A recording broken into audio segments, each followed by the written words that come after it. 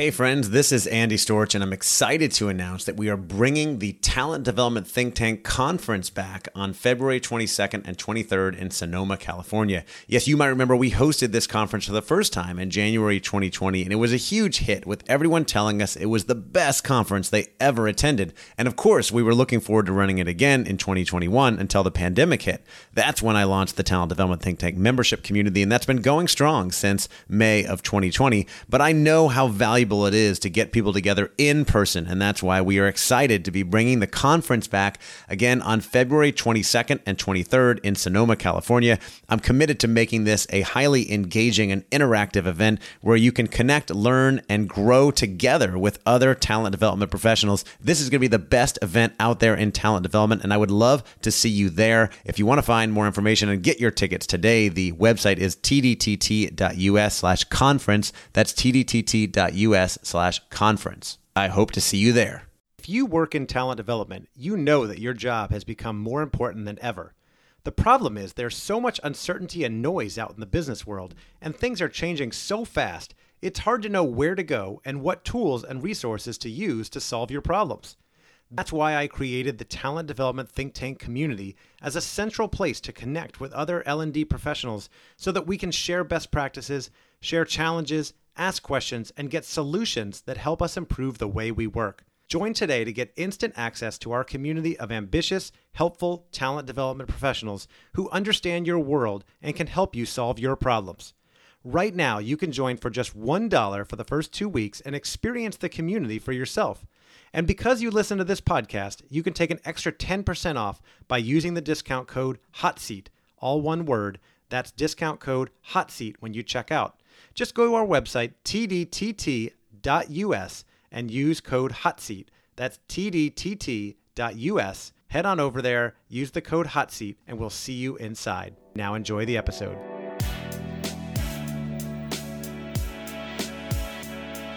Welcome to the Talent Development Hot Seat with your host, Andy Storch. The show is dedicated to helping you develop the most important part of your organization, the people. If you are in HR or talent development, or you just want to learn how to get the best out of your people, then you are in the right place. Each week, Andy shares interviews with talent development professionals, thought leaders, and experts to share best practices, learn about the latest trends, and find out what has been successful in the world of talent development. This podcast is designed to give you what you need to be successful in the world of talent development. Now, here's your host, Andy Storch. Welcome to the Talent Development Hot Seat. I am your host, Andy Storch, and I'm excited that you're joining me today for another fantastic interview. Today, I'm speaking with Chris McChesney, who is the co-author of the book, The 4 Disciplines of Execution, Achieving Your Wildly Important Goals, which is a #1 Wall Street Journal bestseller with more than 500,000 copies sold. Chris and his team are soon releasing a new version, a revised edition that teaches leaders how to create lasting organizational change through creating accountability and focusing on the wildly important. Chris is the global practice leader of execution for Franklin Covey and one of the primary developers of the 4 Disciplines of Execution. And for more than a decade, he has led Franklin Covey's ongoing design and development of these principles. Now, I want a quick note about this interview.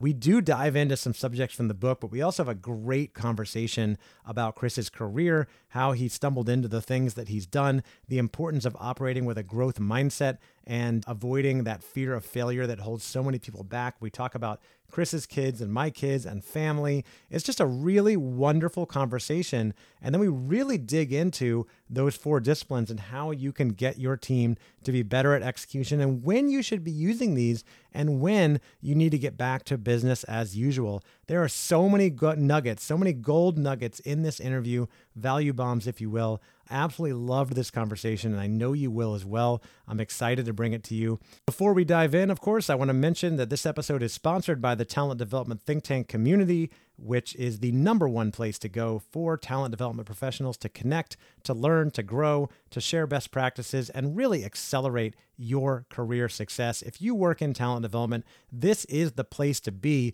to build your network, to get solutions to your problems, and really accelerate your career success. If you're interested in checking it out, you can find all the information at tdtt.us. That's tdtt.us. And now, without further ado, here is my interview with Chris McChesney, co-author of The 4 Disciplines of Execution. Chris, welcome to the podcast. Thank you, Andy. Delighted to be here. So excited to have you on. Chris, you, of course, are the co-author of The 4 Disciplines of Execution, which is a wildly successful book, #1 Wall Street Journal bestseller, more than 500,000 copies sold, and you've got a new version of it coming out soon. And I want to get into some of your background. And of course, I want to talk about The 4 Disciplines of Execution. But, you and I were already talking about this, and I was asking you, what's kind of one of the keys to success of that book, since I just published my first book, and I'm of course trying to learn as much as I can about book publishing and marketing. And you told me a story that I'd love to share, going back to when you first got started working with great Stephen Covey, right? So I'd love for you to share that. Yeah, thanks, Andy. It's funny, you have these experiences in life and you don't know why you're having them. So I was a fly on the wall, right, when The 7 Habits was becoming a New York Times bestseller. And I was involved in that experience. But the story that I shared with Andy, I had actually gotten on board at the Covey Leadership Center by telling them I needed an internship that didn't really even exist. I made it up and they weren't paying me. And I didn't tell you this part, Andy. The way I even got in the door was by telling them I was writing an article for the local newspaper on up and coming companies. I didn't work for the local newspaper, but there's nothing that stops you from writing an article for the newspaper. You could be writing an article, yeah. I could be, and I did, and they did publish it. So they kept me from being a liar. But I was so completely just, I have to work for these people. I was a Stephen Covey groupie. And, but anyway, so the funny part of the story is that the week I'm there, it hits #1 on the New York Times bestseller list. And they had just fired their publicist the week before, and they had all this media opportunity. And they're like, well, that kid's from New York. Let's have him call New York. So I'm calling Good Morning America. I'm calling all the media outlets, setting up interviews as a unpaid fake intern that doesn't even work for the company. And so that was the very fast start. Exactly 30 years ago this month. Wow. That was going on. So it's an interesting stroll down amnesia lane. Which is amazing because you and I are on video right now and you look like you're 30 years old. Thank you very much. Those Zoom filters, they're excellent. I got my first grandbaby this year. So I'm getting up there. Congratulations. Yeah. So you got thrown into the fire, and a lot of people probably would have run away from that. I can't call Good Morning America and all that stuff. You had obviously you were already big on taking initiative because you had called them and gotten that internship. How did you dive in and face, making those phone calls and making sure that you delivered and you didn't disappoint them because they were now relying on you? I just, it's so funny. You're saying this. I've got daughters and sons and son-in-laws that are all in that early 20s, mid 20s, trying to figure out where they go with their careers. And I am doing everything I can to get them to embrace failure. Like, if it doesn't kill you, if there are certain types of failure that really hurt and they leave a mark, and you can lose money and you can lose your life doing stupid things. That's not what I'm talking about. But if the only downside is embarrassment, right? If you're thinking you're taking a risk and the only real downside is I'm going to be horribly embarrassed, I sort of made a rule for myself. When that's the situation, I have to do it. And the ability to go in and be able to, when you're a young consultant, I don't know what it was, but these big 30-story buildings just, I would stand outside these buildings. I couldn't get myself to walk in. I'm thinking, up there is a group of executives. They come here to this real serious big building every single day. And they're going to know I am a fraud. And I would have this, almost be in the fetal position on the steps of this big building. And it's like, I can't believe I'm doing this. So terrified and telling myself, look, this is not war. There is no live ammunition. Right. You can do this. And so just being able to put yourself in really hard positions, I'm just every way possible trying to bestow that. Yeah, you're going to take some lumps and bumps and everything else. But if you're just willing to put yourself in tough spots, life has a way of rewarding that. Totally. And it's hard to do that as a parent. It goes against all of your instincts to protect your children, right? I have 2 kids who are much younger than yours, and I'm trying very hard to raise them with a growth mindset and embrace failure and try different things.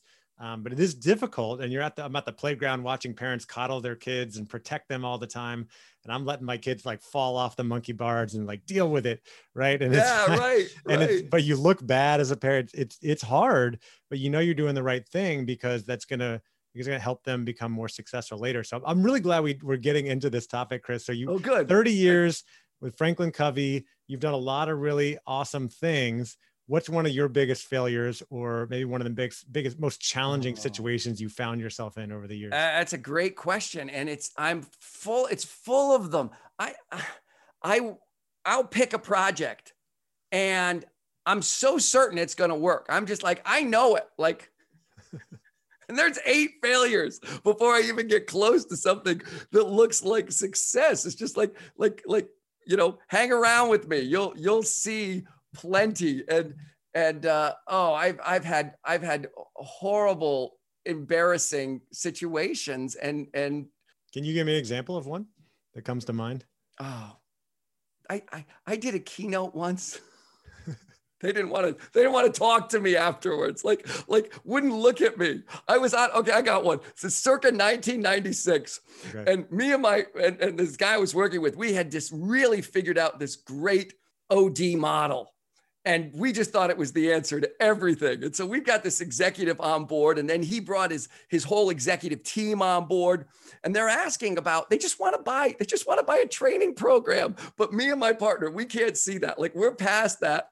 And we're sending them a fax of basically PowerPoint slides. It's 1996. There's no way to do this electronically without a fax machine. Right. And then I can hear this laughing in the background. And I can hear one of them go, "Hey, these guys are giving us a seminar over the phone." And then now they're all laughing. And we looked at each other like, we are such idiots. Like, why haven't we, we work for the guy who teaches seek first to understand before being understood. And we just totally violated that principle. And you're just teaching them. Yeah. So he and I, that's one of our favorite stories. Remember what idiots we were? Like, but you don't know, right? But if the worst thing that happens is that you get horribly embarrassed, you'll live. You'll survive that. Yeah, as you mentioned, it's not warfare. You'll be all right. Even if you lose your job, you can probably go get another one. But it sounds like even that, right? I would even say stay away from things that are going to cost you your job. But you'd be surprised how many things people shy away from just because, well, it's going to be a lot of work, or it might not go well, or I could look really stupid. Like, no, that's exactly what opportunity looks like. No one is ever going to pay you. Oh boy, here's a big one. Like, up front, no one's going to give you the money commensurate to the work that will be required to pursue an early opportunity. Andy, think about your book. Think about your podcast. Think about that session that you ran. Think about, everything. I guarantee, Andy, I'm looking right at it, right? I guarantee, like, the last big 5 things that you've done, there was almost no financial remuneration at the beginning of the process. No. Matter of fact, all you really had was a lot of downside in the form of, oh, if this doesn't work, I've really sunk a lot of energy into this thing. That, people don't realize that's how opportunity shows up. That's what it looks like. And I self-published my book, so I spent a lot of money. Yes, you did. Hiring all the right people. It wasn't just energy and your pride and your name. Yeah, I put a lot of money, effort, resources, time into building that, with the bet that it's going to take off. But what I always remind myself, and it goes back to kind of the growth mindset, and I talk about this in my book, and I know you're big on this too, is that if it doesn't work out, at least I'll learn something, and then I'll be able to use that for the next project. Oh, if you can, if I could just bottle what you just said, and this one son of mine, he's got so much talent, but he's just he's always dressed the right way, and he always says the right thing, and he always he's got so many things I didn't have, right? Yeah. But he avoids those potentially, and I'm starting to get them to sort of look at what success really looks like. Like, I've convinced myself that even if I pursue something that fails, that there'll be a side road, there'll be a learning, there'll be something that it just somehow is a step to whatever that important achievement ultimately has to be. And it's a firm conviction, and it keeps working. Yeah. What is your definition of success, Chris? Wow. That's that one. You got my head spinning on that one. I really believe that word can be used in different contexts. I think there is micro success. I'm a big fan. Have you read Atomic Habits? I haven't read James it, but I'm Clear. very familiar with it. Yeah. Yeah, this guy's got it locked in. Clear did his homework. Like maybe success, Stephen Covey used to talk about this, is just the private victory. It's just the ability to do every day what you say you're going to do. You know, Stephen Covey had a routine in the morning that was, you know, it was spiritual meditation. It was intellectual reading, and it was a treadmill. And he felt like before he could not be his best self with other people until he had a private victory, that the private victory preceded the public victory. And he had to sort of win that battle internally. And that it's a form of success. So private victory being like, I got myself to the gym this morning before. Yes. Okay. He was on Oprah Winfrey show, and they turned the mic over to the audience, and this kid asked him a question. His kid said, "What can a young person do to be highly effective?" Somebody probably gave the kid the question. I don't know, but his answer was awesome. His answer was, make and keep a promise to yourself every day. Like just start to build that internal integrity to yourself. And, you know, I've got a whiteboard off to my right, and it's got the weeks, and I got little check marks for maintaining certain habits. That's a very fundamental, foundational form of success. I have 7 children, and on a much higher plane, like I'm running an inventory every day in my head on those 7 kids. And I mean, we could have cast the Breakfast Club. We have the jock and the nerd, and we got them all, right? But you know, I'm also a big believer that no success in life can compensate for failure in the home. And that they've got to stay a priority.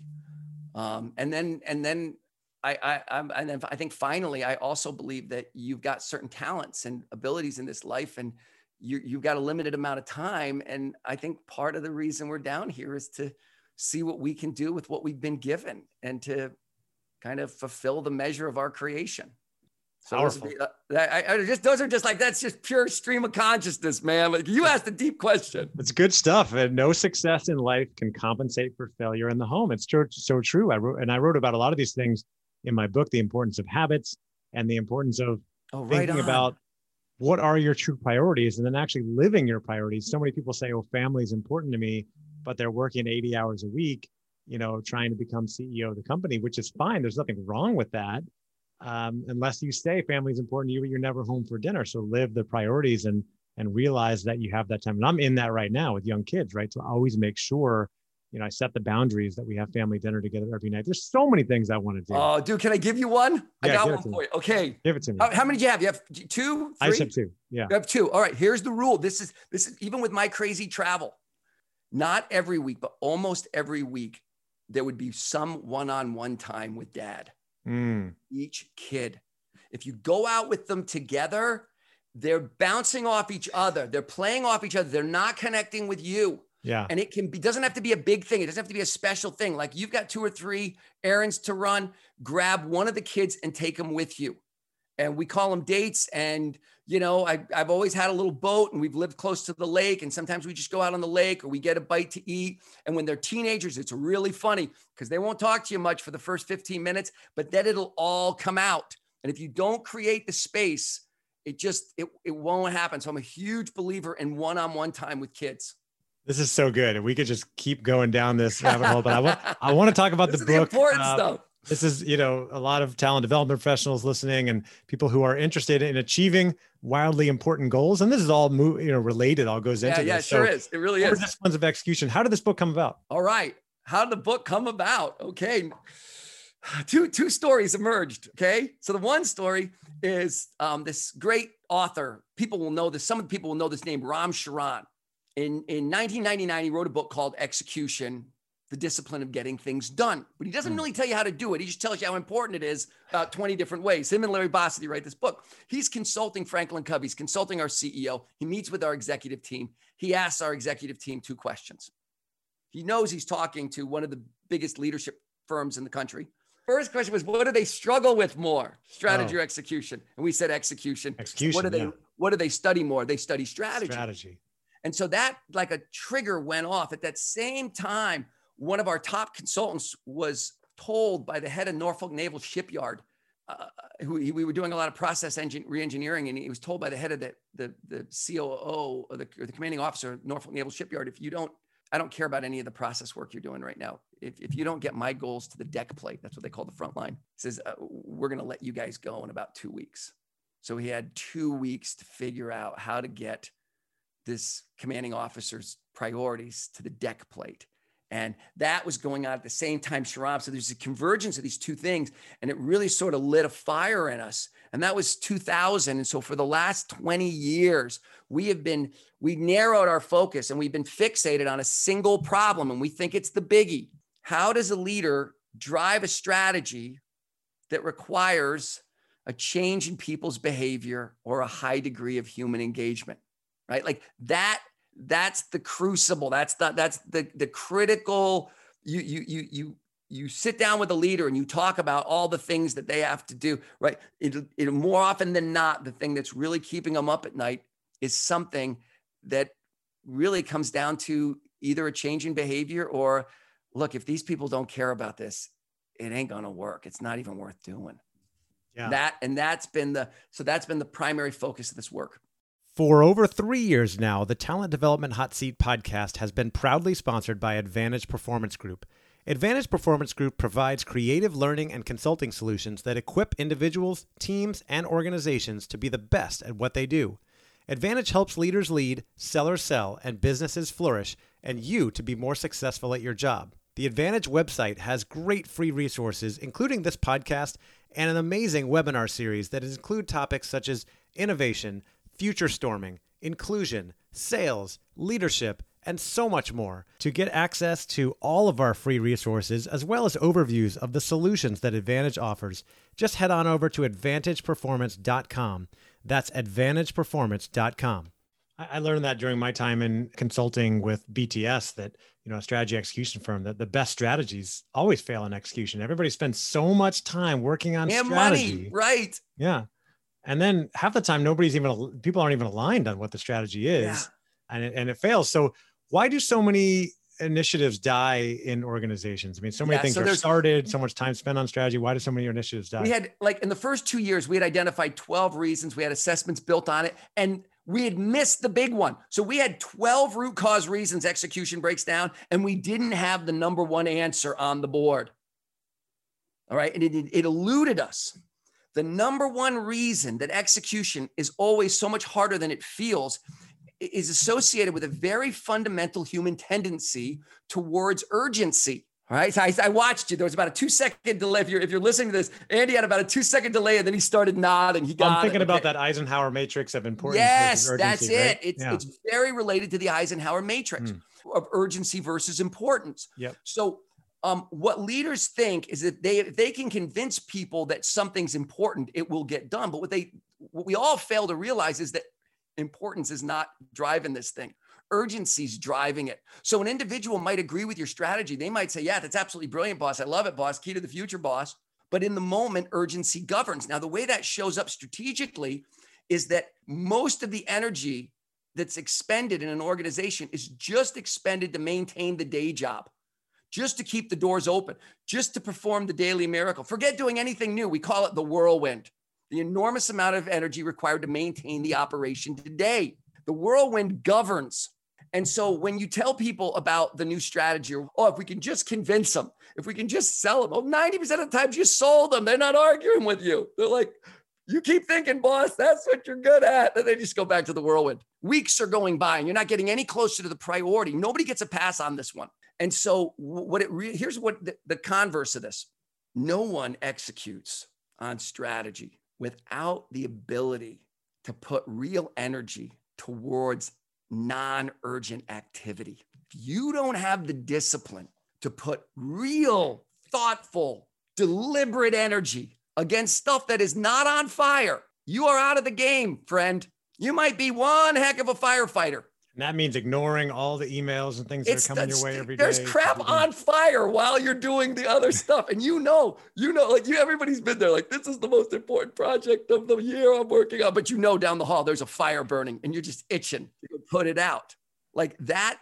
So really, one of the ways to look at the 4 disciplines is it's a way to put deliberate energy against non-urgent strategic priority. And it is the Eisenhower. It's the second quadrant in Eisenhower's 4 boxes. Important, non-urgent quadrant. Important, non-urgent, man. That is the strategic box. Yeah. So important. And I think Covey put that in the book, Yep. the 7. Yeah. Highly. Yeah. He hangs all of habit 3 on that matrix. Okay. So what are the 4 disciplines? All right. So in a nutshell, the first one is the ability to narrow the focus. And we call it focus on the wildly important. And it's the ability to get clear in your head the difference between the day job and that one thing that has to change. So I want to say this. I'll give you one quote on this one. He just retired this year, Dave Grissom, one of our favorite leaders, number 2 guy at Marriott. He wasn't number 2 guy when we met him 12 years ago. He had a meteoric career at Marriott. And Dave was the champion of 4 disciplines. Over 1,000 properties ran this methodology in North and South America at Marriott. I watched Dave kick off a group of general managers in this approach. And he said the most interesting thing. He's talking to a group of these actually hotel managers. Okay. General managers were a step up. He says, these hotel managers, he said, you want to keep your jobs at Marriott? He says, you want to never be fired? Just take care of the day job. Just manage the business. We will never fire you. And they're thinking, where's he going with this? He's like, I'm serious. We'd be crazy. If we let you go, the next person may not be able to hold down the fort. So he says, you want to keep your job, just maintain the whirlwind. Just maintain the day job. And there was this pause and everybody knew, okay, here comes the other shoe. And he goes, but if you want to get promoted, give me one. Give me a result. Call your shot. Give me an improvement in arrival experience. Give me an improvement in event satisfaction.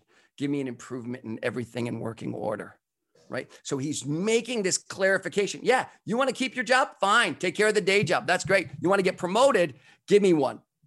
Bring me a result. And so discipline 1 is all about defining, all right, what's that, in addition to my day job, what's that one result? And can I put it in the form of a target, starting line, finish line, deadline? That's first discipline. Second discipline, act on the lead measure. These targets that we create in the first discipline, we call WIGs, or wildly important goals. And they're always synonymous with a metric. And that metric is a lag measure or a lag indicator. It's after the fact. It's results measures. People in manufacturing know this, right? The output metrics, results measures are lagging metrics. Lead measures are things that we can influence directly, activities or small outcomes that we can directly affect and we can track and we can measure. And the easiest way people get this is weight loss, right? If the drop in pounds are the lag measure, the lead measure is, diet and exercise. Okay, right? Or, number of executive presentations to new accounts would be the lead and the lag, or compliance to project management standards for bringing in projects on time, right? Or, one-on-one time with phone reps to improve customer service response rates. We've got to measure it. Yeah, lead measure for, right. What do I have? Now, here's the 2 magic characteristics of a lead measure is that they're predictive. You believe they're predictive of an outcome that you need, number 1. And number 2, they're directly influenceable by the team, right? So diet and exercise, right? I'm not, but I could, if I put energy towards it, I could get those. It would give me the outcome that I wanted. So that's the second discipline. Okay. And it's funny. This stuff sounds so easy until people go to do it.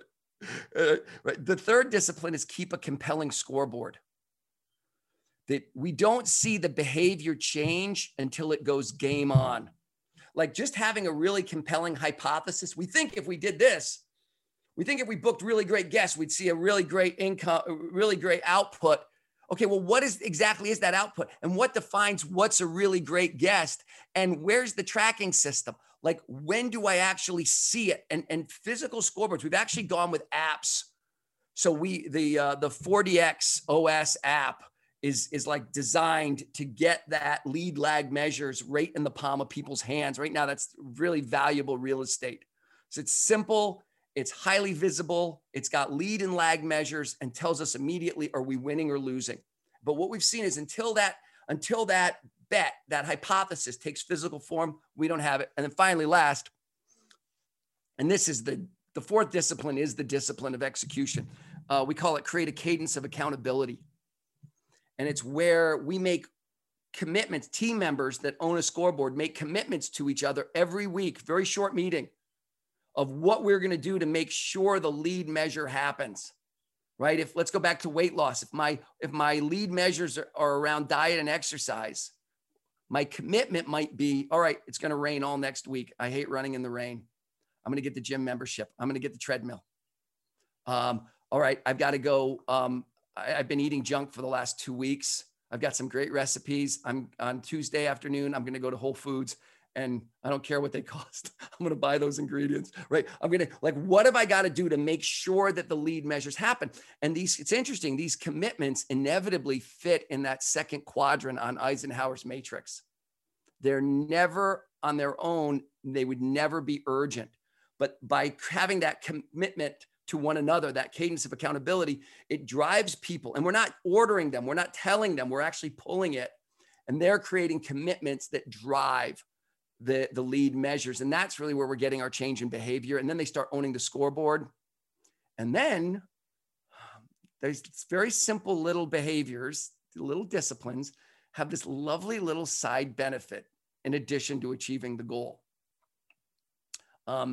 Turns out there's almost always a corresponding pop in engagement associated with these disciplines. And we knew it was happening, but we didn't understand it for about 5 years. And we picked up a book by Patrick Lencioni called 3 Signs of a Miserable Job. And Lencioni brilliantly articulates why what we were doing with the disciplines was causing a jump in engagement. And then I'll give you another one. There was an article in Harvard Business Review called The Power of Small Wins. And they referenced this research that was done in the 60s by a guy I had heard of. I had studied him in school, named Frederick Hertzberg. And Hertzberg said, look, there's about a dozen reasons people will quit you. Don't confuse an absence of turnover for actual engagement. Right? You can go to work. You may need to go to work on decreasing turnover, and that may be very important. But don't think that a decrease in turnover is the same thing as actual engagement. There's a dozen reasons people will quit. I don't like my pay. I don't like my money. I don't have a best friend at work. My boss doesn't recognize. There's a whole bunch of reasons they'll leave you. But he said there's fundamentally only 2 things that will truly engage a person at work. Number 1, am I winning? Am I making progress? Not on everything, on something. Is there some area where I'm making progress? And second, does that thing matter? So it's interesting. So I can be at a conference with 1,000 participants. And this is my little thing I like to do. This is a fun party trick. And I'll break them and I'll say, okay, everybody turn to your neighbor. Tell your neighbor where you were in your career when you were most lit up. Most people can get here. Like, what was the day, like you remember you were on fire. You couldn't wait to get to work. Okay. At work, go talk. Just tell them where you were. So there's this huge rumble. Now switch the other person. You tell them, okay. Doing that with 1,000 people is fair, right? You get them all back. Say, okay. And then you list all the things that weren't going on. You may have liked your work conditions. You may not have. You may have not even liked your boss. And people are like, yeah, I I didn't like her, or I didn't like him. Like, they're like, yeah, like that's the whole, people don't quit a job, they quit a boss. Yeah, we know, but that's not what we're talking about. We're talking about engagement. We're not talking about turnover. And then we go, okay, here are the two things, raise your hand if you felt like you were winning, you were making progress and all that, keep your hands up if that thing felt like it mattered. Like, and you got a room full of people with their hands up, and it's just cool. And it's like, okay, like I got to give credit. That's Hertzberg's. That's the research that was done in 1960s. And it's really overlooked research, but we sort of stumbled into this. Teams would use the discipline, even in brutal situations, to create something that felt like a winnable game. So that was the kind of the bonus that we got. So I love this. We got to narrow the focus down to the important things we want to work on. We've got to act on the lead measures, right? And be able to influence that and be able to measure that. Number 3, we got to have a scoreboard. So we got to measure it. What gets measured gets done. And number 4, we've got to have accountability, which is absolutely huge. I think that's the most important one. And that's the real execution. Yeah, I think about, we're talking about teams. I think about most of my accomplishments even as a solo entrepreneur and podcaster, author. It's all come down to accountability, being in mastermind groups or having accountability partners or buddies, and knowing that, when all those urgent requests are coming in all day long, the emails and texts, whatever, I told so-and-so I was going to get this thing done by tomorrow or next week or whatever. So I've got to sit down and make sure I get this done because I made that commitment, and I want to keep making progress. I want to keep winning, right, on something that's meaningful. And that keeps me engaged and gets me excited about the work that I'm doing. It all comes together. Yeah. Now, and the tricky part about this is I'm going to tell you not to use this on 80% of what you do. So if this is a treatment, this is heavy medicine.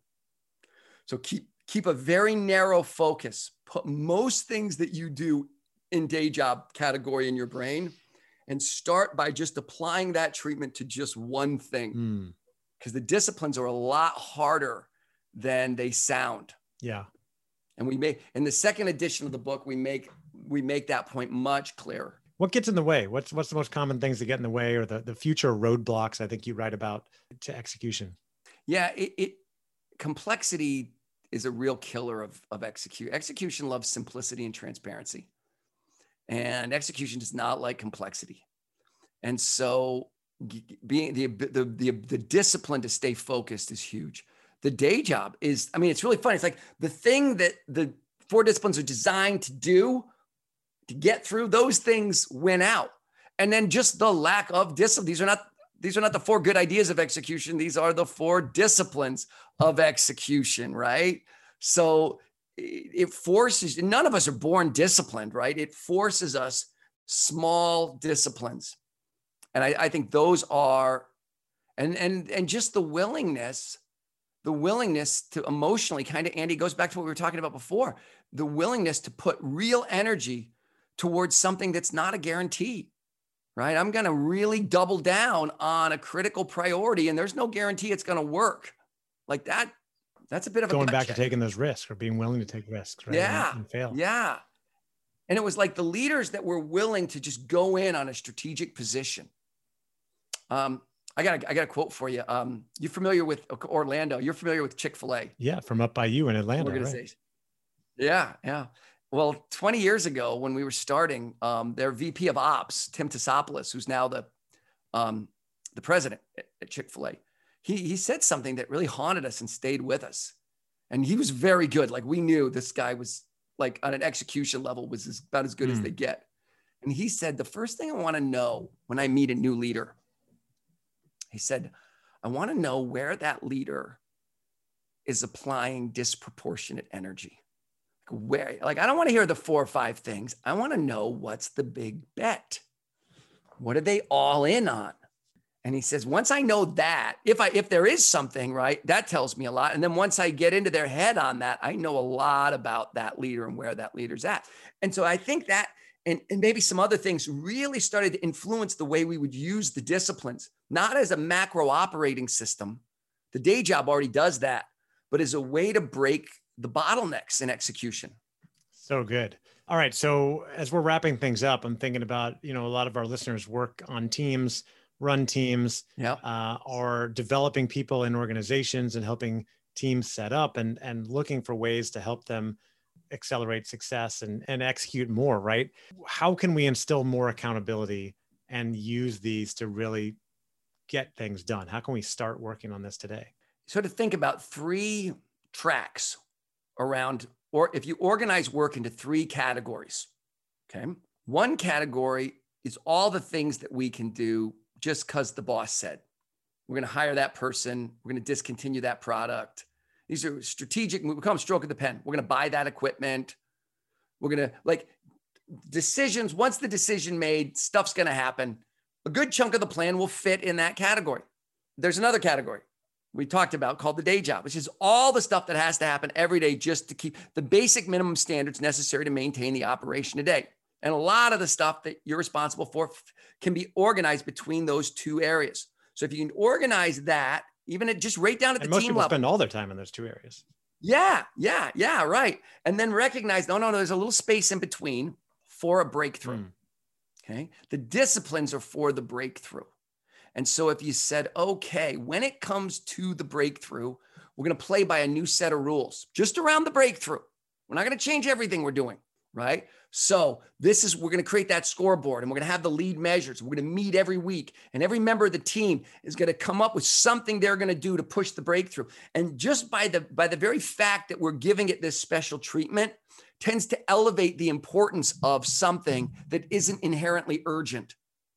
The fact that scoreboard, the fact that we meet on it, the fact that we all have to come up with our own commitment, the fact that it's very uncomfortable if we get in that meeting the next week and we didn't do the one thing we said we were going to do, and we were the one that came up with the one thing, right? And we treat it like a high stakes game.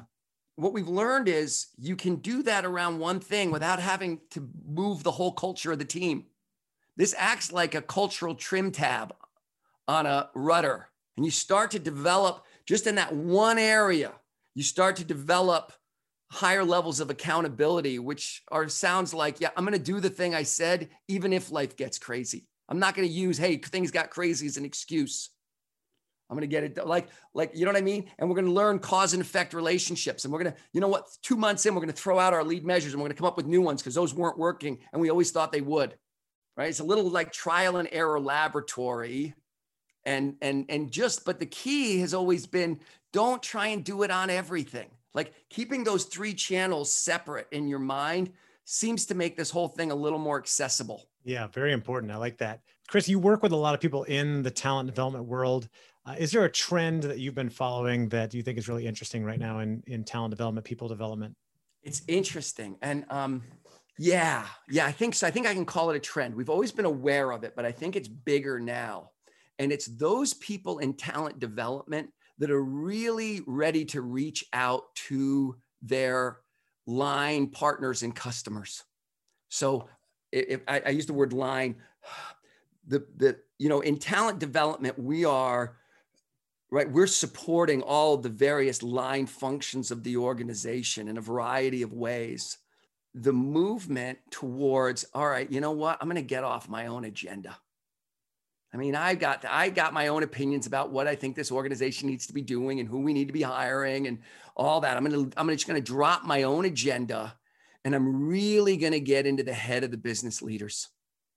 I'm really going to find out what are the gaps they're trying to close, and be willing to learn and listen and really partner with my customers. And see the business unit leaders in the organization as customers. A lot will complain, I don't have a seat at the strategy table. I don't have a seat at the planning table. Yeah, I know it's got to be earned.